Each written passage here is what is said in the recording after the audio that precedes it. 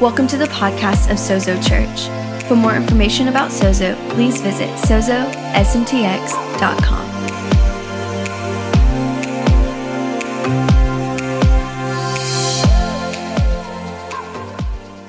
You know, when Joel was talking, I thought of a scripture that just excites me. In Ephesians 4, verse 7, it says that God has given grace to each and every one of us as Christ has apportioned it. I want you to think about that. God has given grace to each and every one of us. The word in Greek is hikasto. It means every single one of us gets to play. And so we've been doing this series, this relaunch series. How many of you have been challenged by the relaunch series? Has it stretched you a little bit? Well, good. We're going to stretch even more today because we're going to be talking about, the title of this message is, How do I personally advance the kingdom of God? I would say if we took all the messages we've had, they've all kind of been leading up to this point. We're saying, what is my kingdom calling? God, what have you uniquely called me to do here on planet Earth? And so that's what we're going to talk about tonight is what is my kingdom calling? But there are a couple of other questions I think that actually precede that question. The first one is, what is the kingdom of God? You know, growing up, I've collected a lot of definitions of what the kingdom of God is. For over 30 years, I've been asking that question. What is the kingdom of God? And John Wimber back in the 80s, he said, you know, the kingdom of God is the dynamic, what did he say? Well, he said, it's the dynamic rule and reign of God. It's the basileia, the dynamic rule and reign of God. And I thought, for years, the dynamic rule and reign of God. And that's a good definition. And then I picked up another one, the manifestation of God's ruling presence. I thought, that's even better. The manifestation of God's ruling presence. Tonight, I want to give you a really, really simple definition. How many of y'all like simple? I like simple. I think you can remember this one. Here's my definition of the kingdom of God. Actually, this is Creflo Dollar's definition of the kingdom of God. It's God's way of doing things. Can you get that? It's the way God does things. It's the way God intends things to be. That's what the kingdom of God is. And that's why every one of us gets to play. Because he really, really, really wants us in the game. You know, from the very beginning, this whole idea of this advancing kingdom of God has always been in the heart of God. If you go back to Genesis 1, from the very beginning, you will see Father, Son, Holy Spirit doing their thing. The Father is speaking forth creation in the Word of God. Jesus is extending from him. The Holy Spirit is brooding over the earth like a mother hen brooding over her chicks. And you see this relationship between Father, Son, Holy Spirit. But then by verse 26, the sixth day is completed and mankind has been created. And guess what that verse says? It says that God created mankind in his own likeness, in our own likeness and image. It says it in the next verse too. And it says the reason why God created mankind was firstly that we might join in oneness with him, that we get to join the party with Father, Son, Holy Spirit. We get to be a part of that. I mean, you think that's a good idea? That's a pretty good deal, isn't it? But he goes on, he says, listen, I've created you to be, these are my words, the viceroys of planet Earth. That means you're the representatives. We represent God on planet Earth. He said, you're going to have dominion or rule over the birds in the air and the fish in the water and all the livestock. And he names all these things. He says, the whole purpose for mankind's creation is that the kingdom of God would continue to advance. And I'm going to get a drink real quick. So that's what the kingdom of God is. It's God's way of doing things. It's his government in action. Another definition is this. It's grace in action. You know, we've talked about grace a lot. God apportioned grace to each and every one of them as Jesus distributed it. Grace is the empowering presence of God in our lives. It's the action that God wants us in the game. So question number 2 is this. So how do I enter into this kingdom of God? Well, let's take a look at Mark chapter 1, verse 15. We're going to look at that next few verses. It says, this is Jesus' very first message. And you'll hear me speak this over and over again because this was Jesus' reason for coming to planet Earth. He says, the time has come. How many of you know that word time is important? God's timing matters. That word time is kairos, the fullness of time, a moment in time when everything changes. How many of you know when Jesus showed up on planet Earth, everything changed? Everything shifted. The incarnation, God came as man, it all shifted. Jesus saying, listen, I want you to get it. The time has come. And then he says, the kingdom of God, the way God does things has come near. He's saying the king has come into town. He says, the king has come near you.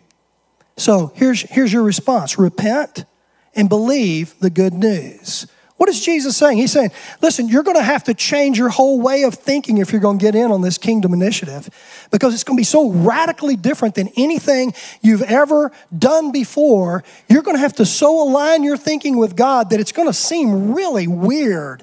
It's going to be counterintuitive to everything else the world is doing. How many of you feel that way sometimes? You feel like life is pretty counterintuitive.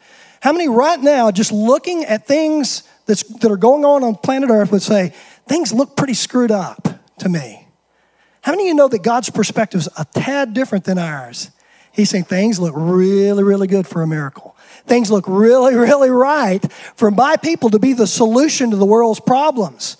Okay? He looks at things so radically different than us, and he says, you're going to have to change your whole way of thinking if you're going to step into the kingdom of God.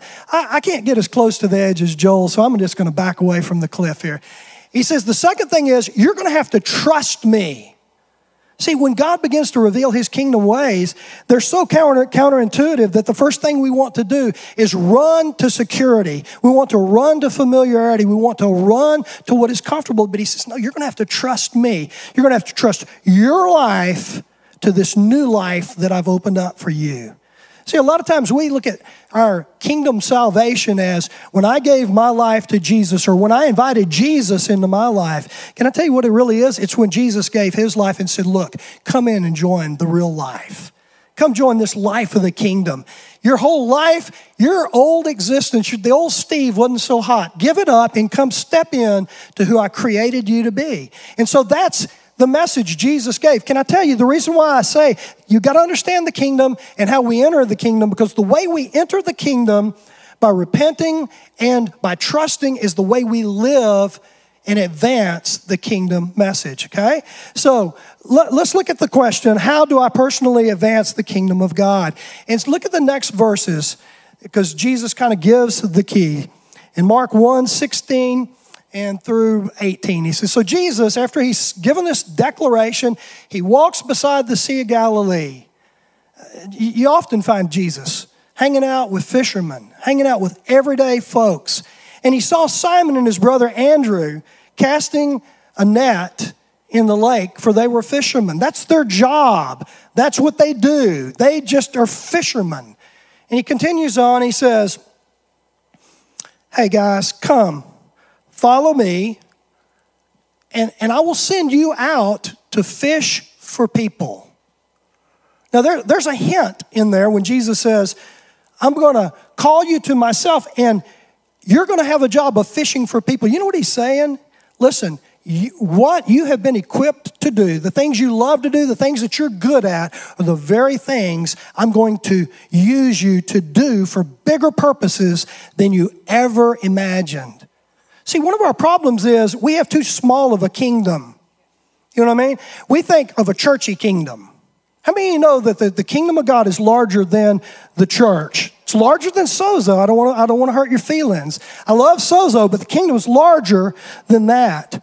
And God wants every single person to play. Everyone in the game. He looks at these fishermen and he says, listen, come follow me and you'll get to play. Look at that last verse here. Here's their response. And at once, they left their nets and they followed him. Are you an at once person? Are you a kind of a slow brew, mull it over person? There's nothing wrong with either one. You know, I'm a little more of a slow brewer. I got to figure it out a little bit. I got to think about it. I probably would have said, well, I don't know, Jesus, I'll get back to you. Can I tell you, in the kingdom of God, you can miss the whole deal if you're a I'll get back to you kind of person. when the Spirit of God begins to move and He begins to speak to you, even this morning or this afternoon, as the Spirit of God has begun to speak, repent, realign, join Him, and I guarantee you won't regret it. You won't regret it. So that's the first thing. He says, just follow me, and I'm going to take the things that are in your heart, and I'm going to expand those things in you, and I'm going to give you favor like you've never, ever, ever realized. So I want you to see, whenever we get this call from God to follow Him, and the call is there for all of us, He says, I've equipped you with keys to the kingdom. Over in Matthew 16, He says, I've given you keys to the kingdom, and we're not going to go there just yet. He said, and these keys are going to authorize you to unlock and to open up and lock up spheres of influence everywhere. Do you understand what I'm saying? He said, I'm giving you kingdom authority to open up spheres of influence that you don't even have a dream about yet. And so the problem is that we don't have an idea just how enormous the kingdom of God is.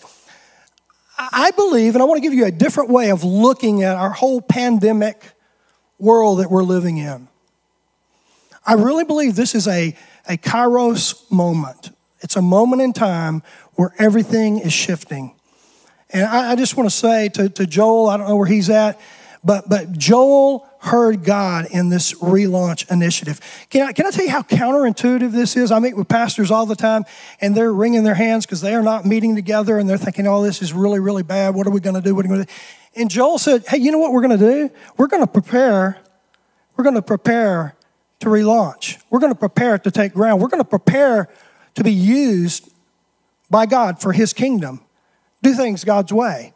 And so that's what's going on. So in the midst of problems, in the midst of circumstances of our world, God's preparing people for the solutions to those problems. Can I hear that? Can you hear that? What if you saw your situation, your loneliness, your fear, your whatever you're going through, whatever you're feeling right now, as the reality is God is preparing you right now to be the answer for what's going on. You know, I think God is really giving us a wake-up call. He is waking us up because He really does want to put some Daniels on the scene. You remember Daniel? Daniel had authority. He was a POW in Babylon. That's the reality. But the truth is, he rose to the very top of King Nebuchadnezzar's council. How many of y'all remember Joseph? Joseph, just a young kid, got this incredible prophetic word that people were going to bow down to him, and he was going to be greatly lifted up. And he wasn't too sharp at 17. He began to tell his brothers about that dream that he had and said, guess what? You guys are going to bow down to me. And like most big brothers, they didn't get along with that too good. And they ended up selling him, putting him in a hole, in a well, and then selling him into slavery. I don't know if they knew he would end up in slavery, but he is ending up actually in prison. The time between his prophetic word and the time of the reality of that was 13 years. Remember Saul of Tarsus? Saul of Tarsus had a word from God, ended up 3 years in Arabia and Damascus, 10 years in Tarsus, backside of nowhere, getting ready for his call, another 13 years. Some of you right now might be feeling like, you know what? I don't have any idea what's going on. Can I tell you what's going on? God is preparing you for a kingdom-sized appointment.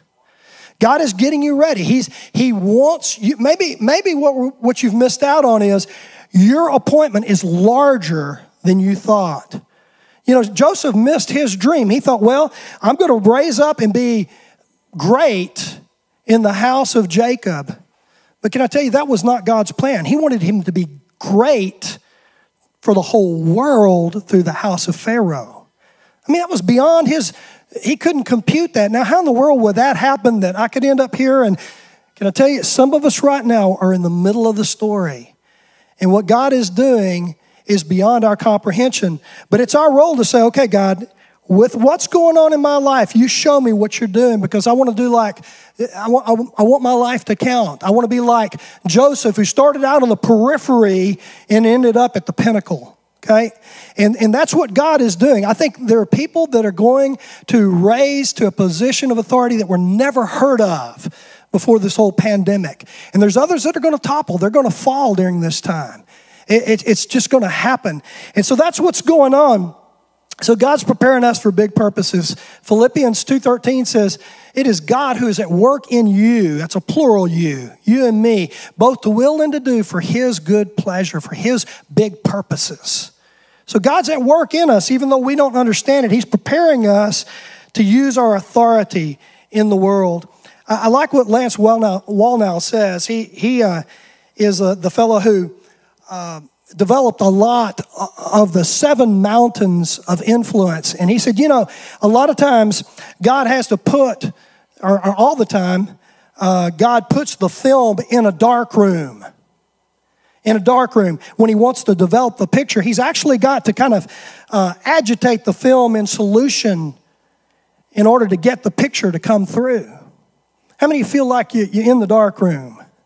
How many of you feel like you're getting a little agitation going on here?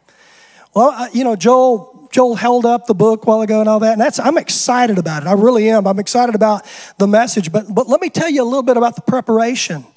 The truth is, I was in full-time ministry for 36 years in preparation, and I was 57 years old when God gave that grace to write the first book. But can I tell you, there's an acceleration now, because in less than a year, I'm 58, and the second book is out, and there are more to come. Can I tell you, the preparation time is just what it is. It's the preparation time.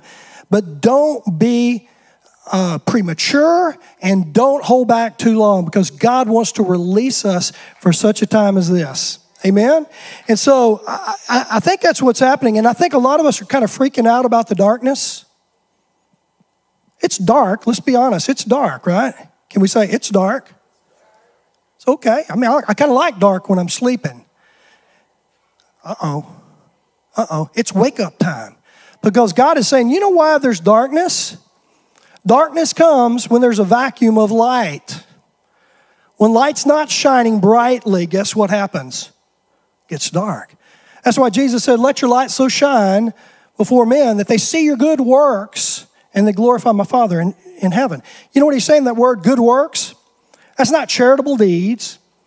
That's not good churchy things. You went to church and you did a lot of good work. That's not what that's talking about. You know what it's talking about? Excellence in vocation. Excellent in the work that you do. Excellence in your craftsmanship. Excellent in everywhere you go. You carry the kingdom of God with you. And there's such an excellence about you that people go, wow, the glory of God's on you. And I see the glory of God through you. How do I get to be a part of that? What are you doing? Tell me the story. And it opens a door for you to bring the bigger story of the kingdom of God. But it comes by being who you are, where you are, whether you're fishing, plumbing, doing whatever you're doing. And so we freak out about it, but really what we should be thinking is, how do we position ourselves in proximity to the darkness? Some of you don't think that way. Most of us don't think that way. We want to get away from the darkness.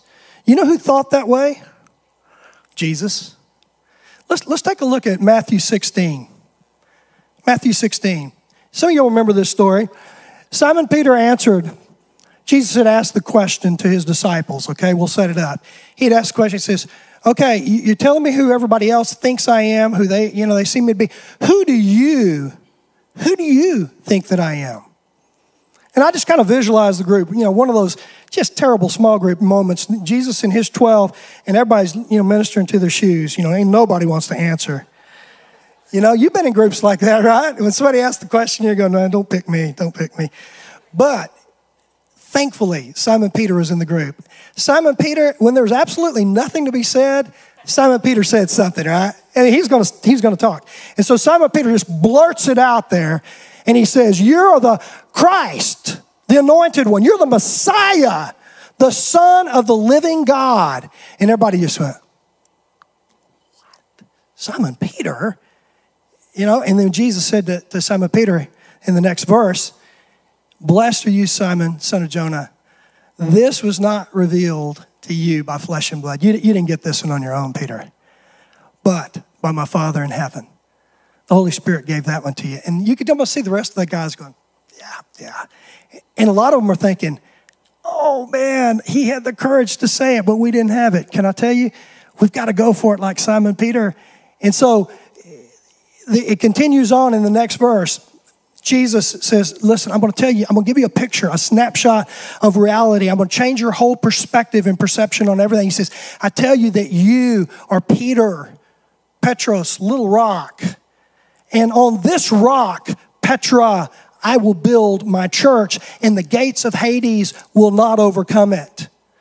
And he goes on and he says, I will give you the keys of the kingdom of heaven. He didn't say, I'm going to give you the keys to the church.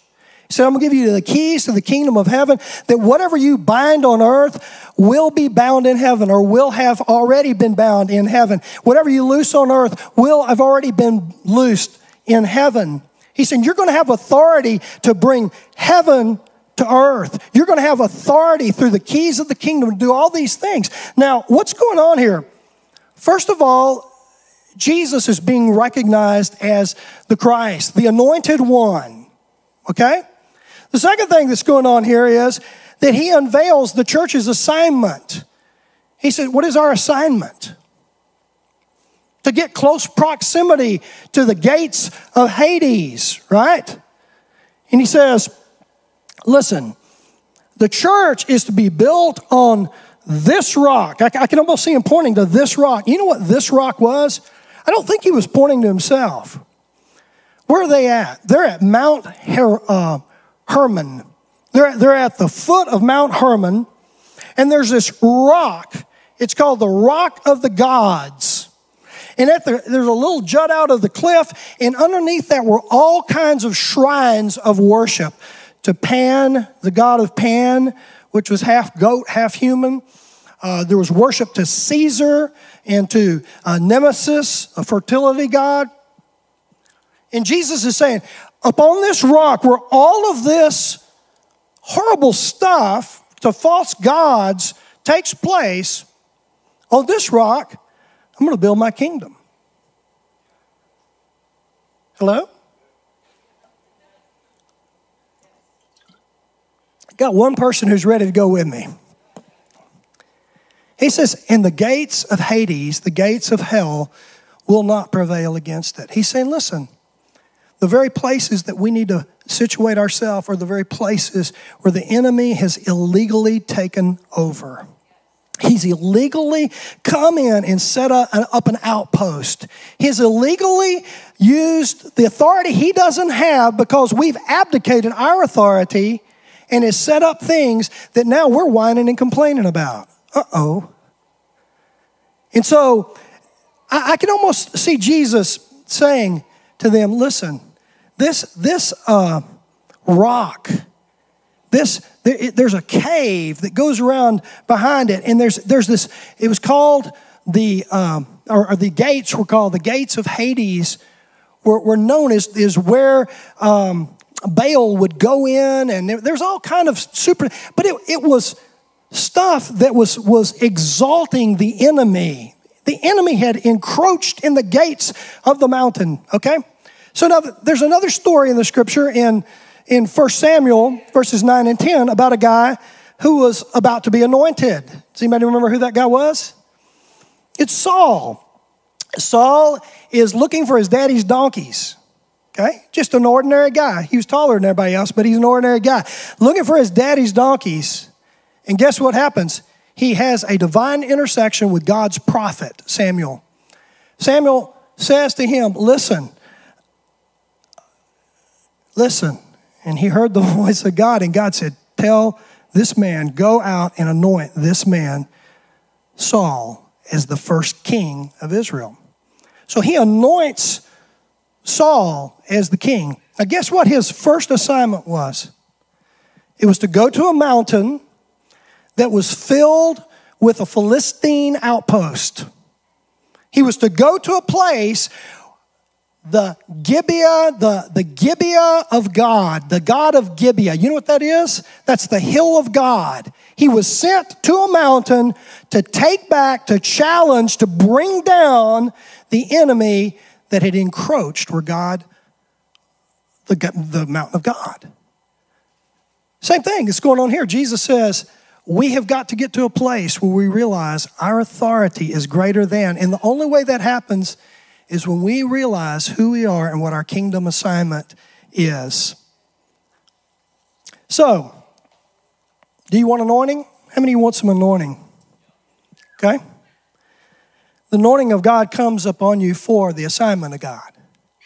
So the question is, what is your kingdom assignment? Sounds like relaunch, doesn't it? If we can get a handle on how God's been building in our lives, how he's been working in our lives to get us to where he wants us to be for the purposes he has for our life, guess what? It might feel a little scary, but it'll be the most fun you've ever had in your life. Because you will be doing what you were created to do. Okay? You'll be joining God and doing things God's way. That's the kingdom of God. And so as these problems are popping up all around you, be thinking, you know, these problems are really opportunities in the form of problems. And so look at it as saying, okay, God, where do you want me to go? Because see, I think God is raising up Daniels. I think he's raising up Deborahs. I think he's raising up Gideons. I think he's raising up Joshuas. He's raising up all kinds of folks who are going to step into their destiny. It's a great day to be an apostolic person. You know, we were at in this room a few weeks ago at our a rally night, and I was teaching on Nehemiah, and I heard the Lord say very clearly, Joel Lowry has an anointing as a Nehemiah pastor. He has the ability to build a church the way it's supposed to be built. But it's because he also has an anointing like the men of Issachar who understood the times and knew what they should do. Can I tell you what? I'll follow a guy like that who understands the times and knows what to do, who knows how to build a church God's way by getting everyone in the game. That'd be a good time for an amen right there, okay? Can I tell you, we're blessed to be in such a time as this. But I look out and I think, oh my goodness, if you guys just knew how incredible you are and all that God wants to do through you. Wouldn't it be wonderful at the end of our lives we had no regrets?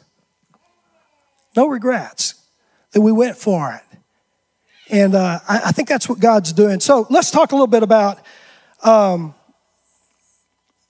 does the devil control nations? You know, the Great Commission is to go and make disciples of all nations, right? So can we get our eyes bigger than just how to reach our neighbor across the street for a minute? How do we reach nations? Because see, there's some of you in here that are called to reach nations. See, can I tell you, the devil doesn't come up with a lot of new strategy. And it's back to the garden. The same stuff that he did in the garden, he's still doing today. And you know what that is? He's a liar and the father of lies. He's an accuser. He's an adversary. He's a deceiver. Okay? That's how he still works. He gets us through lies. And so he controls the thinking, our thinking or all thinking through lies, and he deceives rulers. I tell you, you'll look at people differently if you just see, there's a lie here somewhere. And then what he does is he adapts the deception to the culture's bias. You know what I mean? We have all kind of biases in our culture, okay? Our culture is very different than other cultures. You go overseas and you'll find cultures that their strongholds are very different than ours here in America. What would you think are probably some of our biggest strongholds in America? Money. Anybody agree with money, materialism? What else? Comfort. Yeah, absolutely. So if the enemy's going to go after us, how is he going to go after us? He's going to go after those areas, right? He's going to make us feel like we don't have enough. We can't keep up with one another. We're not comfortable enough. Whatever. And so he begins to go after that thing until he gets to a place where the lie is in sync with the environment, with the culture, and then it becomes a belief system. Hello? It's hard to go against a materialistic mindset, isn't it? It's hard to go against a comfort mindset. Those are the things that will keep most of us off mission, right? And so it's first of all recognizing that what God is saying to us might look very different or counterculture to what our culture is saying. And so he's calling us to go to those areas where the enemy has built strongholds on the mountains and to go to the gates of those mountains and take authority, right? The gates of Hades, he said, that's where I want you. I want you in places like that because that's what I want to see restored. I want to see those strongholds come down so that our country and the whole world can be free to enter into the fullness of the kingdom of God. Amen? But that only happens as each person does their part. Okay? And so your part, you might say, well, my part's not big. Can I tell you, your part is your part. And if everybody does their part, it'll be amazing what has happened. You know, we've got one, this is our lap, and we need to run our part of the race right and well, don't we? So let's look at some of the strongholds that Lance Wallnau and others have named, and there's 7 major strongholds, and I want to look at them because I think they really are strongholds, gateways that the enemy has planted himself. And the first one is the church, right? Would you agree the church is not as powerful as she could be and should be? Why is the church not as powerful as she could be and should be? We could talk all day on that, but can I tell you? Can I just offer that one of the reasons is the stronghold of a religious spirit. Do you know what I mean by that? It you know, kind of looks like Jesus, kind of sounds like Jesus, quotes the Bible a little bit like Jesus, but it's not Jesus. Hello? Any of you ever grow up in a church like that? You just kind of go through the motions, you put a 5 in the plate, you punch your ticket, and you feel good about it somehow, but you have no encounter with Jesus. You don't know Jesus at all. You might mention him in Jesus' name or whatever. But can I tell you, or it could even be that Jesus was at one time recognized, but now he's just kind of memorialized. He's monumentalized. And the cloud has moved on. Jesus has moved on. But the church has not moved on. Thank God for Pastor Joel and Lauren and for our team leaders here at Sozo, because we are not going to become stagnant. We're going to move with the cloud. Amen? Amen? Another mountain is the mountain of family.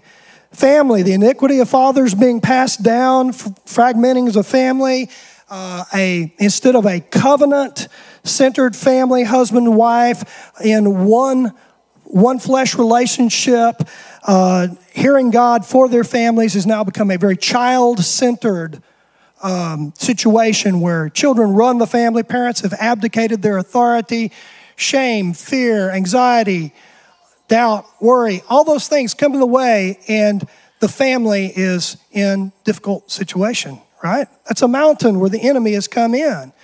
How about the mountain of education? Education, all kinds of intellectual unbelief and bullying. 70% of American education system is dominated by extreme unbelief in God. That's a mountain where the enemy has encamped. But the Lord says, no, I want to take it back. I want to take it back through you. Fourth mountain is the mountain of government. We have election coming up in just a few days. I don't know that I need to say a whole lot more here. We need to have God's people doing God's stuff in our country. Remember what we said, the kingdom of God is God's way of doing things? We need to be the people of God doing things God's way. What about media? Media is the vehicle for truth-telling, right? Sometimes. The media is so powerful, we need to have people who will tell the truth, who will be honest, whoever controls the media controls whether truth goes forward or a distortion of the truth goes forward. The enemy is encroached. What about the mountain of arts and entertainment? You know, that's the medium of entertainment, whether it be music or whether it be motion pictures, whether it be athletics. Man, the arts and entertainment rule our country, don't they? That's a stronghold. That's a major thing. And the question is, how is that shaping the dialogue of culture? I guarantee most of us, I can talk to anybody who walks in, don't know them at all, and I can talk to them a little bit about pop culture, talk to them a little bit about entertainment or arts or whatever all day long. It's the entryway to dialogue. It is that ingrained in us, and it needs to be ingrained for the kingdom of God. Amen? And finally, business. Whoever controls the money, whoever controls economy, banking, or whatever, those are the power brokers of our culture. Every nation on the earth, every city on earth is discipled and shaped by these 7 mountains. Now, I want you to stand with me, and we're just going to close our time by just making some declarations. And here's what I want you to do as you stand. When we come to the mountain that's yours, I want you just to raise your hand and go. And then at the end of what I say, I'll just say a few sentences. I want you to join me with, I will stand at my gate. Okay? If you mean that, I will stand at my gate, because the gates of hell will not prevail against us. Amen? We'll start with the church gate. If that's you, raise your hand. Okay? Keep your hand up. I declare the undiluted gospel that Jesus is Lord. He saves, heals, delivers, restores, and makes me whole. I will not tolerate a lesser representation or lie that distorts the goodness of God. Now join me. I will stand at my gate. If you're in the family gate, I want you to lift your hand. And you can lift your hand more than once if you want to stand in multiple gates. In the family gate, I will stand on the truth that our Heavenly Father is restoring broken families, bringing prodigals back home, and laying a new kingdom foundation for covenant-centered homes. I will not tolerate a lesser representation or lie that distorts the goodness of God's plan for family. Now join me. I will stand at my gate. Education. Any teachers? Anyone for education? I will stand for the truth. I will represent accuracy and integrity as I model a love paradigm that lifts and encourages others to become all God created them to be. I will not tolerate a lesser representation or lie that distorts the goodness of God. Now join me. I will stand by my gate. Government. Lift your hands if government is your gate. I will stand for righteousness, justice, reconciliation, and truth. I will model a love paradigm instead of a power paradigm. I will endeavor to be a peacemaker and unifier. I will not tolerate a lesser representation or lie that distorts the goodness of God. Join me. I will stand at my gate. Media. I will stand for truth-telling in all ventures of media. I will model a love paradigm instead of a power paradigm that promotes positivity instead of negativity. I will not tolerate a lesser representation or lie that distorts the goodness of God. Join me. I will stand at my gate. Arts and entertainment. I will champion the shaping of the dialogue of culture by standing for entertainment and art that is tasteful, lovely, pure, excellent, and worthy of praise. I will not tolerate a lesser representation or lie that distorts the goodness of God. I will stand at my gate. And lastly is business. If you're in the business gate, please lift your hand. I will model honesty and integrity in all of my business dealings. I will live from a love paradigm instead of a power paradigm, sowing my resources generously into the kingdom of God. I will not tolerate a lesser representation or lie that distorts the goodness of God. Now join me. I will stand at my gate. Father, we ask for a release of your anointing upon your people. Father, for the kingdom assignment that you've given them. And Lord, we receive deeply and obediently. In Jesus' name, amen.